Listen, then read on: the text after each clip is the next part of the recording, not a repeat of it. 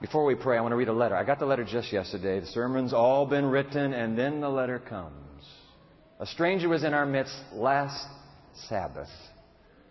Went home and wrote me a letter. I got it just yesterday. We're talking about how to be contagious for the Lord Jesus Christ. So listen to this letter. It's a short letter. And it's written to you. Dear Pioneer Memorial. I can't keep this letter to myself, see? Last Saturday, I was a visitor at your church, and I wanted to drop you a short line to let you know how much it meant to me and the encouragement I received. To begin with, I am not an Adventist, but I am studying and considering your church. I've been to a lot of denominations only to find disappointment. I'm not saying all are bad. I have just had bad experiences. I've been to churches where all they're interested in is my wallet. Or I have felt left out because I am not a doctor or a lawyer and am just a blue-collar worker. I've also been to churches where not one person talked to me as a visitor and have left feeling worse than when I came in. Well, in short, I found a totally different case when I visited your church. To begin with, when I came in, I felt welcomed by a number of people at the visitor's desk. Thank you, thank you, thank you. To you who give up your mornings to stand at that desk to welcome the strangers who come to our midst. Bless you, thank you. Okay, so I was welcomed by a number of people at the visitor's desk. A lady even introduced me to people and escorted me to a pew. Whoever you are, thank you. God bless you. And then I also found people I sat with very friendly. Thank you. Thank you. After the service, another lady took me to Sabbath school. Thank you. And was greeted by a group of about 10 very nice people. 10 times thank you. Especially a big thank you to Brian Vonderpowski, who made me feel at home and had a great class in absence of the teacher. Thank you, Brian. After class, people invited me to lunch downstairs. Thank you, thank you. And a few people invited me to their home. Whoa, thank you. I have never had this before. Dinner was great, and the Morrows were excellent hosts. Thank you, Morrows. Afterwards, 3 people gave me their cards and phone numbers if I ever wanted to talk and had any questions. Thank you. Leaving back and driving to the city, and he lists the city, not very far from us, I felt something special and knew in my heart this was the love that Christ talked about. I am sure I'll be back. I may even try the Adventist church here in, and he lists the city. Signs his name. Oh, P.S. Pastor Oliver, your sermon was fantastic. Thank you, Pastor Oliver. I heard it was very good. So a big thank you, last line, a big thank you to all. You know, ladies and gentlemen, this is what contagious Christianity is all about. And you did it. I'm so grateful for you. I have a dream, or this huge congregation, that we will not only be contagious when we're here in worship. I have a vision of a day when we will move and cover this entire county. And on Sunday and Monday and Tuesday and Wednesday and Thursday and Friday, we will be just as contagious. In fact, we will be so contagious that the people we work with and play with and study with are going to say, oh, what's up with that? I want to know what you've got. And they will come because of your contagious witness. That's my dream. And you are proof that God is fulfilling what He has called us to be. Thank you very much. My friend Liz Beck, who runs Fireside Fellowship, sent me a fax this last week. She said, Dwight, I want you to know this motto hangs over our fireplace. Thought it would be of interest to you. The motto reads, some people may never know the love of God till they see it in another person. That's the truth. Be contagious for Jesus. And again, thank you, leaders. Thank you, pew occupiers. Thank you very, very much. Let's pray. Oh God, we do want to be contagious. 7 days a week. We want to exude with a cheerful, buoyant witness of why we are what we are. And so as our journey now continues in the Word, speak to us. Challenge us today. Oh, this is one we dare not miss. Make it clear. In Jesus, our Lord, we wait upon you. Amen. I'd like to draw your attention right now to the screens. I'm going to put some pictures on the screen of postmodern people. These are people who now live in the third millennium. They could be in London, where I just came from. They could be in New York. They could be in Chicago. They can be Detroit. They can be in L.A. Look at these faces. Look at those postmodern faces. They're third millennials. In fact, you know, to be postmodern now is essentially to be post-Christian. It's to be secular. Look into these faces. I want you to look into their faces because I'm thinking to myself, how contagious can my faith be to penetrate into those well-manicured countenances? How can I get through to them? How can you live with them, you work with them. What can God do to break through to Western society? You know what? Western society today has essentially pushed God out of the box of their consciousness and existence. God just is no longer in the box. He's gone. How is a big God going to break through to a postmodern third millennial generation? Now look at the sea of faces. Look at that. Look at those faces. How are we going to reach them with the everlasting gospel? They're in every city on earth. But today, having come back from London, I am especially convicted that our postmodern world, ladies and gentlemen, is not just postmodern. Our postmodern world has now become post-Christian. It is a secular world. It is essentially pagan. That's the world that we have been called to be contagious in. Pagan. Let me tell you about England for a moment. Do you know, I read this in the newspaper. This was a survey done in the British Isles. Oh, it was also done in Europe. So the same questions were asked. And the English, by the way they answered the questions, and I never will forget the headline in the London paper, English described themselves as the most godless people in Europe. Isn't that an enigma? Isn't that an anomaly? You think about it. This is England, where the brothers John and Charles Wesley, the Holy Spirit through those two anointed preachers, the greatest revival in the history of the Christian church took place in England. And now 3 centuries later, they say we're the most godless of all. I read about a survey in our papers over here about, just at the turn of the year, 6 weeks ago. In the United Kingdom's 2001 census, we did the census. They did their census. They asked the question, what is your religious affiliation? All right? So many Britons put down this particular answer that when the government published the report of the census, they had to put this answer as one of the religious affiliations. So many British wrote down, I am a Jedi Knight. Religion? That is Hollywood. That is George Lucas religion. What is this? I had the privilege of meeting with 170 church leaders from the British Isles and about 3 hours north of London in a place called Swanwick. For 4 days we met and worshiped and prayed and preached together. They handed these statistics out, and I want you to see the statistics from England. These are their statistics. Look at this. Christianity in England today. The church closure. 6 churches a week for the last 2 decades of the 20th century. 6 churches a week were closing for the last 20 years of the 20th century. 6 a week. Closed. Make it into a pub. Next one. Look at this. 60% of present churches were built before 1850. They're not building new churches. They were built before 1850. Look at this one. 52% of churches have no teenagers. 1/2 of their churches have no teenagers. Look at this platform full of teenagers. 1/2 of their churches don't have a single teenager. Not a single one. Look at this one.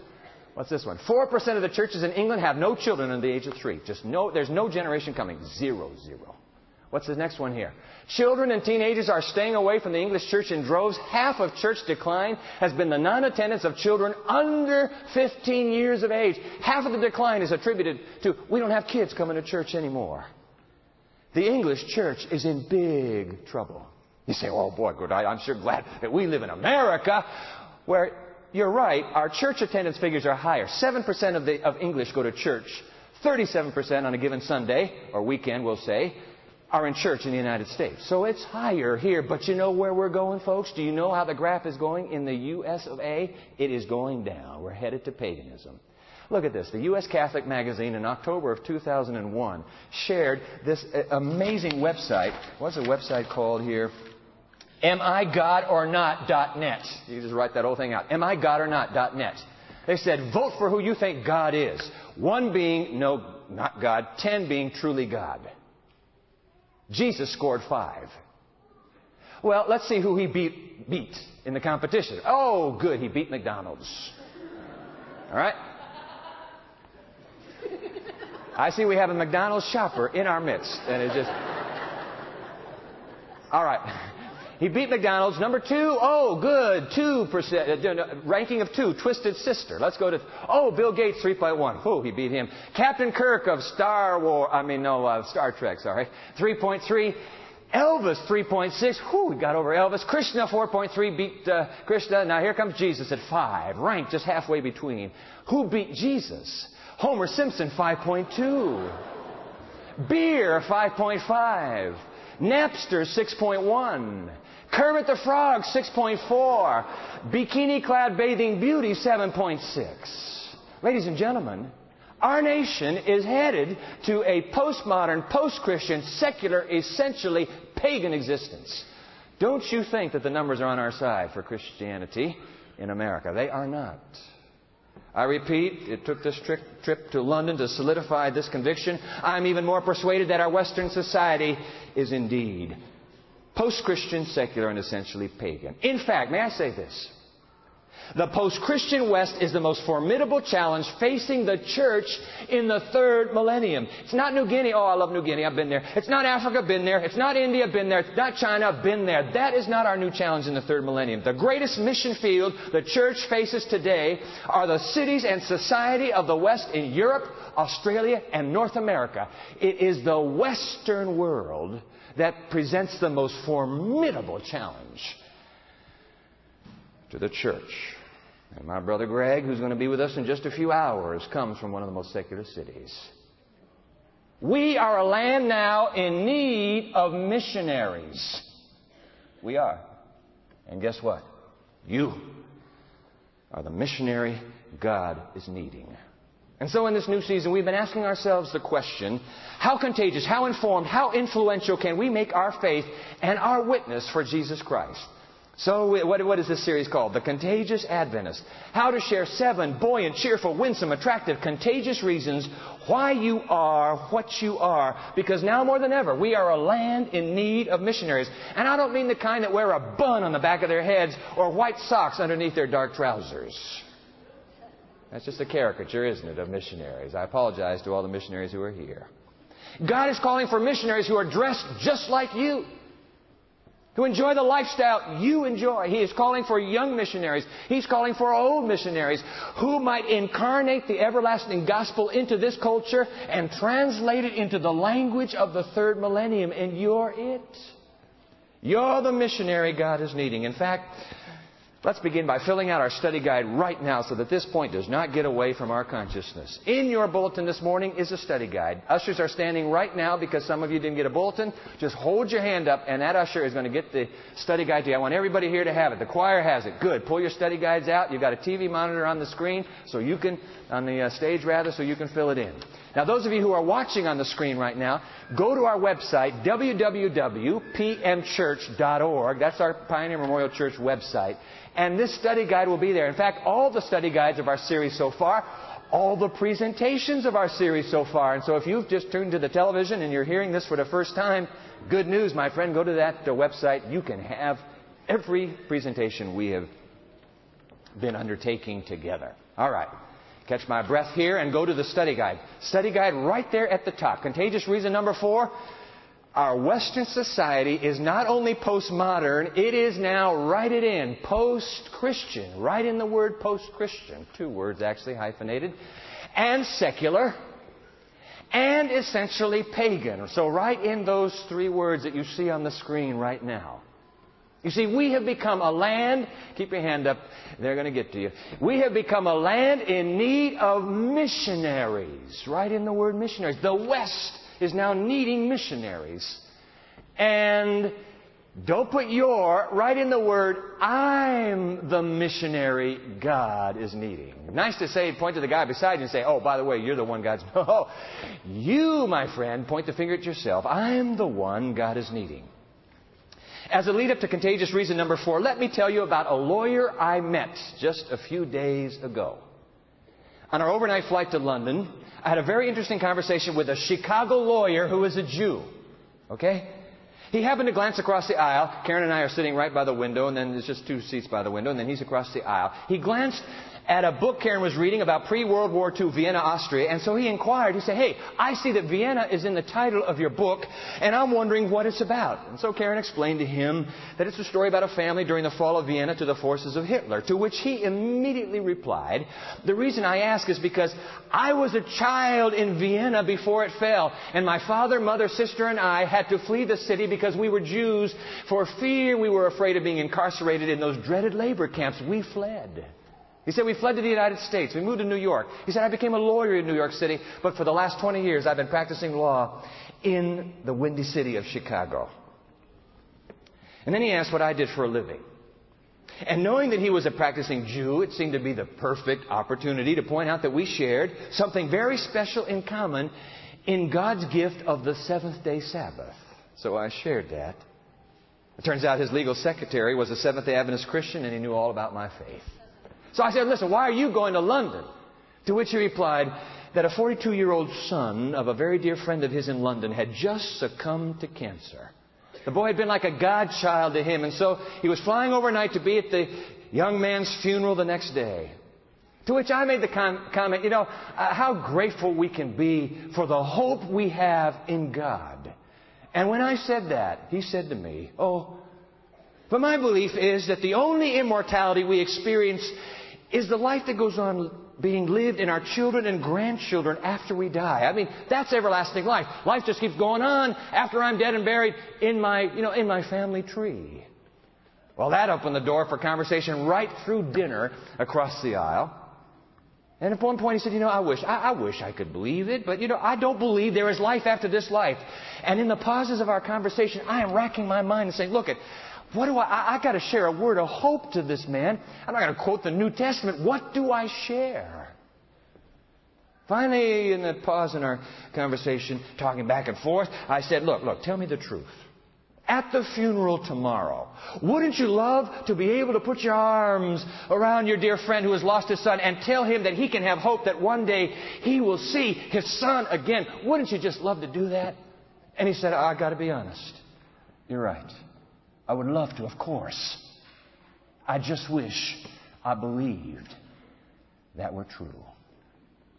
Now, ladies and gentlemen, there is no great point being proven in that conversation. An argument is not being won. We were not having an argument. But I relate that conversation to you because it is, I believe, a metaphor of the hunger that lies deep in the postmodern secular heart. It is a hunger for hope. Hope. People want to hope in the third millennium. And so our first key text, you would never think of linking it to contagious reason number 4, but I'm going to insist that it become our first key text so that you will never forget the society to which God has called you to be contagious. Would you put it down in your study guide, please? We are on a roll now. Let's go. Key text number 1, Zechariah 9, right in the verse 12. Right in verse 12. And in order to save time, we're going to read these texts today straight off the screen. Those of you watching on television, just go to the screen and watch. Okay, keep your eyes there. Here's Zechariah 7:12. God is speaking. Return to your stronghold, O prisoners of hope. Today I declare that I will restore you double. God says, look it, I know who you are. You are prisoners of hope. Prisoners of hope. We live in a generation that now can be described that very way. In fact, would you write it in? We are all prisoners of hope. Do you know what a prisoner of hope is? I mean, come on, what is it? What is a prisoner of hope? I want to take a very poignant headline out of our news. The wife of Daniel Pearl, the recently kidnapped Wall Street Journal reporter in Karachi, Pakistan. Daniel Pearl. You know Daniel. This woman who 7 months pregnant has pleaded with the media, through the media to his abductors, exchange places. Let me go there. You set him free. I will be your captive. This woman who was living with these conflicting rumors. Is he alive? Is he dead? Where is he? Nobody knows. Now, I wrote this Thursday afternoon. Went to the news Thursday night. And we got the word, didn't we? That they have video evidence now that he was brutally slaughtered. Until she got the evidence. Marianne, I believe is her name, French woman. She was a prisoner of hope. Do you know what a prisoner of hope is? She dared to believe that the final chapter had not yet been written, and she hoped against hope for a happy ending. That's what it means to be a prisoner of hope. The Bible describes all of us in this generation as such prisoners in this life, hoping against hope that the final chapter has not yet been written and that there will be a happy ending. That Chicago lawyer, he doesn't know it. He is a prisoner of hope. He said, "Oh, I wish, Dwight, I could believe." A prisoner of hope. The people you work with are prisoners of hope. The people you live next door to are prisoners of hope. The people you study with and play with, we're all prisoners of hope. Although we've got to be candid, many postmodern, many post-Christian secular pagans have abandoned all hope and are lunging through life as if there were no tomorrow. Have you ever heard that phrase? As if there were no tomorrow? What's the problem? I have no hope. I have no hope. The old Budweiser commercial. You got to grab for all the gusto you can. You only go through life once. I have no hope. In fact, let's put this in our study guide. Jot it down. Next key text, and I want this to be linked with Zechariah chapter 9. Let's put it down. Ephesians chapter 2, 2 verses now. Verse 3, then a comma, then verse 12. Ephesians 2, verse 3, and then verse 12. Paul, to a T, is describing postmodern, third millennial West. All of us once lived among them in the passions of our flesh, following the desires of flesh and senses, and we were by nature children of wrath like everyone else. We were just going for everything we could, believing there was no tomorrow. Now, verse 12, Paul is right. The people reading the letter were pagans. They've now become young Christians. They were pagans, see, like our generation. Remember that you were at that time without Christ, being aliens from the commonwealth of Israel and strangers to the covenants of promise, having no hope and without God in the world. I want you to jot down the New Living Translation's rendering of that last line. Let's put it up here. Would you jot it down? You lived in this world without God and without hope. Academic atheism, better known as naturalism or Darwinism, is a worldview utterly bankrupted of hope. What the universities of the West are teaching, zero hope. And you add to that Hollywood's predominant message. What's on the silver screen? It is a life without God. It is a life without hope. And because of the power of academic influence and the power of the entertainment industry, we have an entire Western generation now that has bought in to that fallen pagan philosophy. You have no God and you have no hope. No hope. Whoa. I think of the faces that will be gathered in Piccadilly Circus tonight. We were 2 Saturday nights ago. We were in Piccadilly Circus. This is the Times Square of London. And I looked into those faces. And I thought, how are we going to connect? And that's the reason I was in England, to help the church over there, to work together with Faith for Today and television, to somehow connect with the English society. How are we going to connect? I think of that Chicago lawyer. Without God? No, he has God. Without hope? Where is his hope? Which, being interpreted, ladies and gentlemen, means that our world is ripe and ready for contagious reason number 4. Let's put it down. No sense beating around the bush anymore. By way of review, let's put it in that study guide. I predict most of you can remember this. What is contagious reason number 1? Without looking at the screen, Jesus is what? Don't look. What's the screen? Jesus is Lord. Contagious reason number 2, the Sabbath is, don't look, the Sabbath is rest. Very good. Contagious reason number 3, the law is in my heart. That's good. Now let's put it down. Contagious reason number 4.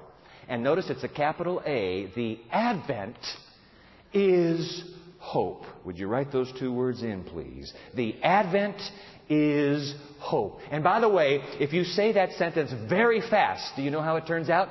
The Advent is hope. I didn't know that. Holy Spirit gave it, and then afterwards I found out why He gave it. The Advent is hope. The Advent is hope. Yeah, that's it. The soon coming of Jesus Christ to this earth. I repeat, our world is ripe and ready for contagious reason number 4. The Advent is hope. I mean, what could be more cheer-filled? What could be more joy-filled than that contagious reason? I'm reading a book right now. In fact, it is Philip Yancey's latest book. Do you like Philip Yancey? His newest book is called Soul Survivor, subtitled How My Faith Survived the Church. That's very intriguing. And he shares in that book 12 individuals, 12 writers, most of them are writers, 12 people through history who have dramatically shaped his faith. He has a chapter on G.K. Chesterton, the English journalist and apologist of the 20th century, and he makes a point about Chesterton that I want to put on the screen. It's applicable to us. Yancey's writing, Chesterton seemed to sense instinctively, now get this, that a stern prophet, listen now, that a stern prophet will rarely break through to a society full of religion's cultured despisers. For people who are already down on Christianity as they are in England and are becoming in this nation, you can't take this kind of judgmental, denunciatory, stern approach. You better come back to God. They say, you are crazy. I don't even like the sound of the God you're asking me to come back to in the first place. He says, no. I tell you what, ladies and gentlemen, contagious reason number 4. You want a joy-filled, cheerful reason. This is it. Contagious reason number 4. Let's put down our key text now. Now we'll put the pieces together, rapid fire sequence here. Key text number 3, Titus 2. Write down the 2 verses, 11 and 13. Titus 2, 11 and 13. And then let's put the text on the screen. Verse 11, for the grace of God has appeared, bringing salvation to all. Would that include the postmodern, post-Christian, secular West? Would it? Oh, yes. Grace of God has appeared to all. Okay, now let's go to verse 13. While we wait for the blessed hope and the manifestation of the glory of our great God and Savior Jesus Christ. We are prisoners of hope. We are waiting for the blessed hope of Jesus' return to this earth. Wow. Would you write that in under key text 3? The second coming. Please put it in. The second coming of Jesus is the blessed hope. Right in those 3 words. The second coming of Jesus is the blessed hope. And that is why Scripture is laced and woven from stem to stern with the promises of Christ's return. In fact, let's just keep it going here. You can keep your study guide in front of you. I'm going to give you some statistics. Take a look at these. There are over 1,500, write it in, there are over 1,500 prophecies, promises of Jesus' second coming in the Bible. Man, that's impressive. In fact, in the Old Testament, get this down. For every prophecy of His first coming, there are 8 predicting His second coming. 8-to-1 ratio in the Old Testament. You want to know what it is in the New Testament? Get this. In the New Testament, the return of Jesus is mentioned once in every 5 verses. So write in the number 5. It's no wonder it's called the blessed hope. It is the pinnacle hope of all inspiration. And yet, have you noticed how quickly it gets blotted out of the sky of our own consciousness? Even we, look, even we who call ourselves Adventists. I'm ashamed to admit this to you. But I don't know how often it is. I go through the day utterly disconnected and unconscious of this greatest promise in all of Scripture, that Jesus is coming soon. I live my day as if that promise meant diddly squat to me.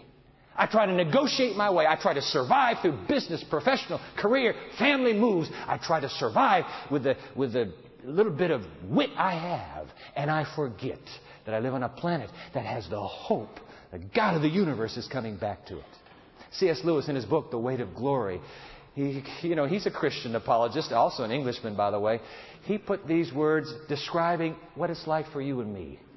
If we consider the unblushing promises of reward and the staggering nature of the rewards promised in the Gospels, it would seem that our Lord finds our desires not too strong, but too weak. We are half-hearted creatures fooling about with drink and sex and ambition when infinite joy is offered us. We are like, this is the postmodern generation, we are like an ignorant child who wants to go on making mud pies in a slum because he cannot imagine what is meant by the offer of a holiday at the sea. We are far too easily pleased. That is what's happened to you and me, isn't it? We're too easily pleased. I got it okay. I mean, I'm making it here at the university. I'm not doing too bad in my career. We are far too easily pleased. I thought this was insightful. Lewis says, no. Think of the heart of the post-Christian secular Westerner. Lewis writes these words here. The next slide, please. Lewis says, if I find in myself desires which nothing in this world can satisfy, the only logical explanation is that I was made for another world. The Chicago lawyer says, I wish I could believe that. Man, I wish I could believe that.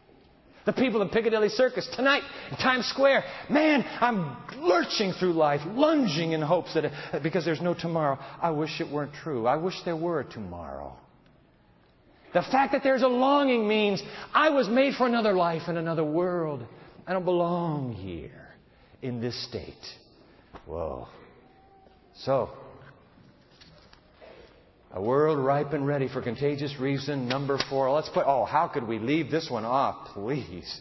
The most beloved of all promises practically in all of Scripture. Would you put it down in your study guide, please? John chapter 14. What verses, by the way? You're right, verses 1 through 3. Everybody knows John 14, 1 through 3. That is a Christian living in the hope of Jesus' return. And in fact, let's not even read it out of the old King James, which is how most of us memorize these words. I love the way the New Living Translation puts it, and we'll read it right out of that. Jesus speaking on the eve of His crucifixion. All right, this is Thursday night, upper room. Don't be troubled. You trust God? Now, trust in me. There are many rooms in my Father's home, and I'm going to prepare a place for you. If this were not so, in fact, I would tell you plainly. I like that. When everything is ready, I will come and get you, so that you will always be with me where I am. Isn't that beautiful? When everything is ready, I'm coming to get you. You see, ladies and gentlemen, we do ourselves a disservice if when somebody comes to you and says, hey, 1 Peter 3:15 says, give me a reason for the hope that is within you. Tell me why are you what you are.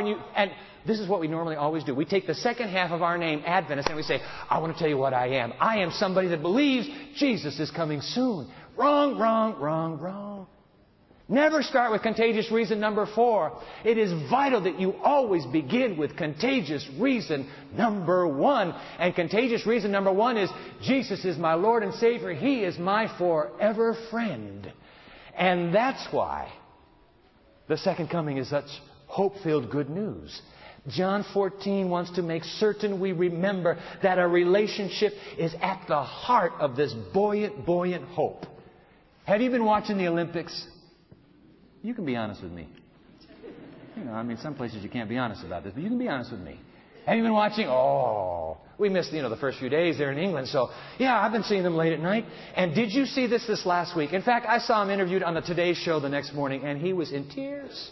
It's beautiful. One of those touching moments that the press love to hold on to. I'm talking about the first Mexican-American to ever win a gold medal at the Olympic Games. His name, Derek Parra. The 1,500 speed skating meter, 5 feet 4 inches tall, set a world record, and there he is. Put his glasses on his head and carried the American flag around, and he was crying. And they asked him the next morning, why those tears? He said, you know what? I have been training for weeks now, apart from my wife and our brand new daughter. And when I looked up after I won that race and I saw her in the stand, then it was all worth it, and everything fell together. The victory is greatest when a relationship is at the heart of what you're living for. See? John 14, 1-3 is to remind us the relationship is what matters. That Jesus is my forever friend is the one who's coming. And that's why I'm so cheer-filled and hopeful. See?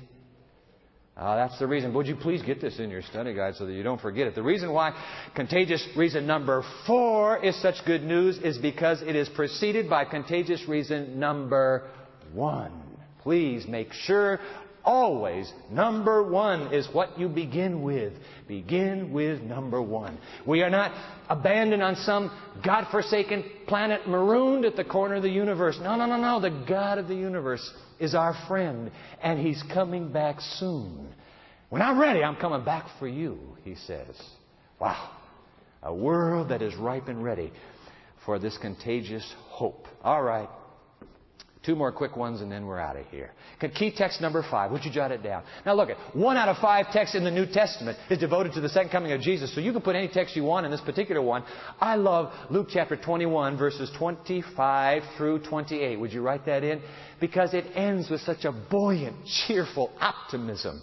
That's why you can be so confident when you share this contagious reason. Let's put the words of Jesus on the screen here. Luke 21:25, Jesus said, "Before I come, there will be signs in the sun, the moon, and the stars, and on the earth distress among nations, confused by the roaring of the sea and the waves. People will faint from fear and foreboding of what is coming upon the earth, for the powers of the heavens will be shaken. Then they will see the Son of Man coming in a cloud with power and great glory." Is this something to be afraid of? No, Jesus says, "Now when these things begin to take place, stand up and raise your heads, because your redemption, your deliverance is drawing nigh." Be optimistic. Be buoyant with contagious reason number 4. By the way, would you please keep this in mind? You might have to jot this down because it's not in your study guide. Would you please keep this in mind? You may go and say, "I heard it in church." Jesus is coming within the lifetime of every postmodern, post-Christian, secular Westerner who is alive today.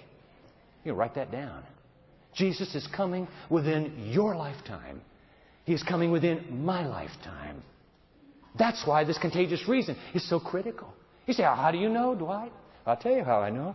Because Hebrews chapter 9, verse 27 says, "It is appointed unto a mortal to die once, and then the judgment." When you die, it is the second coming of Jesus Christ. Every postmodern, post-Christian, secular, pagan friend that I have is going to meet Jesus one way or the other in his lifetime, in her lifetime. I mean, you put it that way, it's pretty awesome, isn't it? You don't have time to waste. You can, "Well, I'll get to my friends some other..." No. You don't know how long that friend is living, do you? Share this contagious reason. Give them hope. Give them hope. The soon coming of Christ. "Behold, now is the acceptable time. Today is the day of salvation." Choose Jesus today. All right, final one. Key text number 6. Would you write it in, please? Isaiah 25. Oh, and you got to write the verses backwards. I don't mean write the numbers backwards, the verses backwards. So it goes 9, 8, 7. Would you do it that way, please? We'll read them backwards. 9, then we'll read verse 8, then we'll read verse 7, and you'll see why. Let's read them. Let's start with verse 9. "It will be said on that day," this is the day of Christ's return, "Lo, this is our God. We have waited for Him so that He might save us. This is the Lord for whom we have waited. Let us be glad and rejoice in His salvation." What's the good news about the soon coming of Christ? Go back to verse 8. "For He will swallow up death forever. Then the Lord will wipe away the tears from all faces, and the disgrace of His people He will take away from all the earth. For the Lord has spoken." You know what? When Jesus comes, there's going to be no more death. Now look at verse 7. "And He, God, will destroy on this mountain the shroud that is cast over all peoples, the sheet that is spread over all nations." Do you know what that sheet is? Have you seen it on the news when they find a body and they're gurneying that body out of a house? What is the body covered with every single time? It's a sheet of death. You know what? Get this, please. Don't you ever... You're saying, but Dwight, but... You're not only sharing good news about the second coming of Jesus, you're now bringing heaven into the picture. And that's the point I'm trying to get to. Don't you ever share the good news of Jesus coming without weaving it with the glorious news about heaven. I tell you what, the postmodern person is saying, "Hey, listen, I don't know the Bible. I don't know a thing about apologetics. I could care less what verses you have. I want to know, what does this hope do to you? Why are you so hopeful about the world ending that way?" And you say, "I want to tell you, death will be eliminated. Tears will be wiped away. There will be no more September 11s. You just say, there will be no more September 11s in a perfect utopia. Because postmodernism longs for a perfect utopia. And you have the promise of one. Don't you ever just share, oh, by the way, Jesus is coming soon, the world's going to blow up. Oh, is that very contagious? Very, man. I want to be there when that happens, don't you? No, you don't want to do that. Jesus is coming soon, and when He comes, no more tears, no more pain, no more death, no more divorce, no more bankruptcy, no more failure, no more dysfunction, no more depression. No more. It'll all be over when Jesus comes. There isn't a human being alive in the West today that would not say, oh, if it only were true. No, it's true. But you have to be contagious. Tell them the reason for the hope that you have in you. Ladies and gentlemen, in the post-September 11 world in which we now find ourselves, it is time for contagious reason number 4 to move to the front of your witness for the Lord Jesus Christ. It's the best news there is. No more death. No more tears. Ever again. Wow. I want to end with those 2 words that Todd Beamer on that fated United Flight 93 cried out into a cell phone. The President of the nation has quoted him now. The words have become immortalized. They are everywhere. They're on T-shirts now. They're 2 words that he spoke. You remember those 2 words, don't you? 2 words. How'd it go? Let's roll. Because if you're going to change how the story ends, you've got to get involved in the story. Just before they attacked, they rushed the cockpits. You remember those 2 words? Let's roll. Because if you're going to change how the story ends, you've got to put yourself into the story. You have postmodern, you have post-Christian secular Westerner friends. If you're going to change how their story ends, you have to put yourself into their story. Let's roll. Let's roll. You know why we can roll? Because we have this hope. And it's because of that hope, I say with you, let us roll in the name of Jesus Christ. And now may the God of hope fill you with all joy and peace in believing, so that you may abound in hope by the power of the Holy Spirit. Amen.